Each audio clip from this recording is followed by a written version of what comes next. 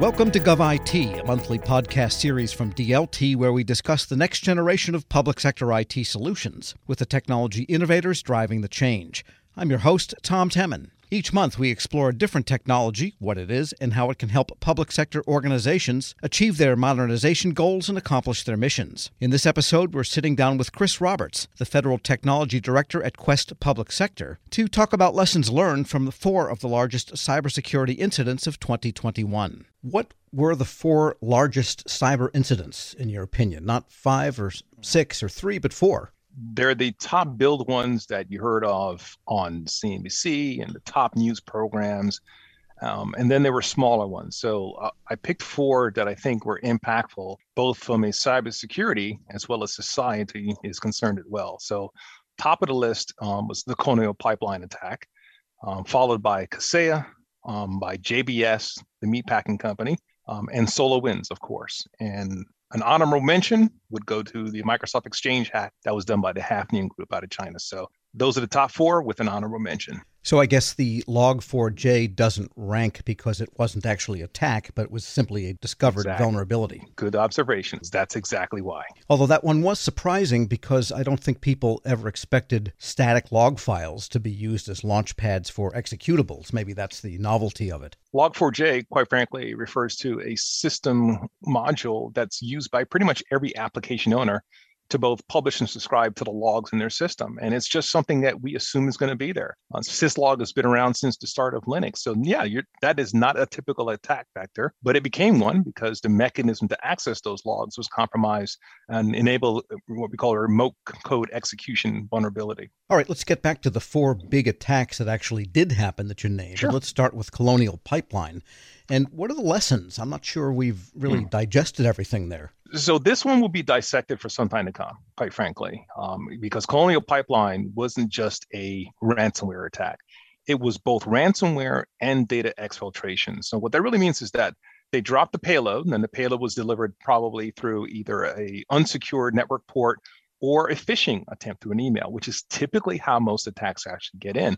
So contrary to popular belief, it's not some magical, mythical hacker at a keyboard, squirreling their way into your organization. Typically, it's like the good old saying, a vampire doesn't have access to a victim unless you invite them into their home. And you literally invite ransomware into your organization. The double whammy on this one was that on the backside of the ransomware, while it was encrypting, it was also exfiltrating data. That means it was literally copying data from point A to point B. So that would be a server in the control domain of the attacker that launched the ransomware. That was the double whammy. And it affected both IT systems, information technology systems, so your laptops, servers, et cetera, but also, in this case, also impacted operational technology. Operational technology is the infrastructure that controls valves and switches that literally have kinetic impact on the physical environment. That is, if you mess with a gas valve, bad things can happen. Same thing with a water valve or an electrical circuit. You have no idea what the consequences would be. So OT and IT impact was very significant with this. The other part of that is that it wasn't just, in JBS's case, a meatpacking plant where, you could feel the impact from the shelves at your local grocery store. It was supply chain for energy. Energy is a critical component of our economy. Energy is a $5 trillion a year business. Anything that impacts that supply chain is going to be felt. And we felt it across the Eastern Seaboard, all the way from the Gulfport, all the way up to the Eastern Seaboard, when you couldn't actually get heating oil or gasoline, which is very significant. And you point out something, it went by fast, but it's really significant. And that is, as it was encrypting, it was also exfiltrating. So that means the organization had to pay the ransom, and they did get their data back. But the bad guys also had the data. And that's kind of a different twist on what you think of as ransom payment. Absolutely. And it's something that we have to weigh, because I think a lot of organizations face this crisis. And this is true, in fact, that while it is, according to the FBI, illegal to pay a ransom, most organizations are doing that because they want their data back, or they want the assurance that the data will not be released into the public domain. Now, grant you, if someone is a criminal organization or a nation state and they take the time to infect you with ransomware and steal your data, all of a sudden you believe they're going to be honorable because you make a payment, for instance. In my humble opinion, if you were able to recover from a ransomware attack, for instance, and able to restore your networks from encrypted backups, I would not pay the ransom. I think this is when you go to your board and you go to your insurance carrier and say, look, we've lost our data, and that's it. I would not go through the trouble of paying the ransom, because once you can unencrypt and restore your networks, that's the key thing is, can I restore service to my consumers and constituents? Quite frankly, because once you've been breached, you've been breached. There's no pulling that horse back into the barn, so to speak. Some good lessons for going into 2022, to think twice about what you're willing to pay for. And that would certainly sharpen the game, I think, on making sure measures are in place. And moving on to the SolarWinds supply chain incident, maybe review again what that means, supply chain incident, and what are the lessons going into 22 there also? Yeah, so SolarWinds will be a case study, kind of like the Eastern Airlines versus Union is a case study in all negotiating classes to this day, is that SolarWinds wasn't just a hack. It was a supply chain attack. And what that really meant was that when software vendors assemble their software solutions, they're compiled from multiple code repositories. Some are in-house, some are outsourced. Some are from GitHub, which is owned by Microsoft at this point, for instance. And there are other sources for code. The code is signed and delivered and signed with a PKI certificate. That's a public key infrastructure key. So I have a private key that's a public key. And when you handshake, for instance, you know exactly that I know, Tom, you wrote the code and I know that it was valid and it's actually what it's supposed to be. In this scenario, what the attackers did was they inserted code into the build process before the code was actually signed. So once again, a phishing attack probably yielded a credential that gave someone access to a system of a developer, whether they were on a private network, a personal network, for instance, or some other network. They were able to access that developer's library, insert code into that library. When the developer then submitted all that code into his or her repository, it was then compiled or then signed with the certificate and then delivered to SolarWinds. SolarWinds trusts the fact that the PKI certificate is valid, therefore included the code, built the software, and delivered it to their customers. And now we found out the result of that is that you now had malicious code infecting pretty much any SolarWinds customer that downloaded and installed the product. The lesson here really is that, yes, public key infrastructure encryption works, for instance, but if I can get to something before it's encrypted, it's like a conversation on an encrypted network. We use WhatsApp and iMessage because they're encrypted end to end. But if I can eavesdrop through the window while you're having that conversation to the person at the other end, that's not encrypted. That's still unencrypted information.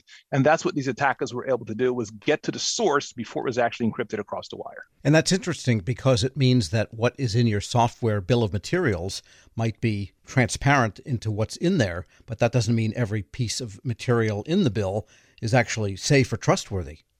Absolutely. And it's a lesson we all have to learn, is that just because something's encrypted doesn't mean you can trust it. There are a lot of websites used by hackers that have HTTPS. And we've been taught to believe that everything is great, it's perfect. No, anyone can create a secure web server. You have to pay attention. So if it's Bank of America, but instead of a K, there's a C, you really as a consumer have to pay attention to that. And unfortunately, it's buyer beware when it comes to doing anything on the internet. Yeah, the last one I got was BANQUE. I guess that's no good either for bank. No, it's not. And let's get back to Log4j for a minute, because that is still unraveling even as we speak. And again, we said that was a surprising vector for launching executables, but also the sheer ubiquity of it is something I think that caught people by surprise, because it's not simply application software. There's good news and bad news here. So the good news is that this wasn't a malicious intent.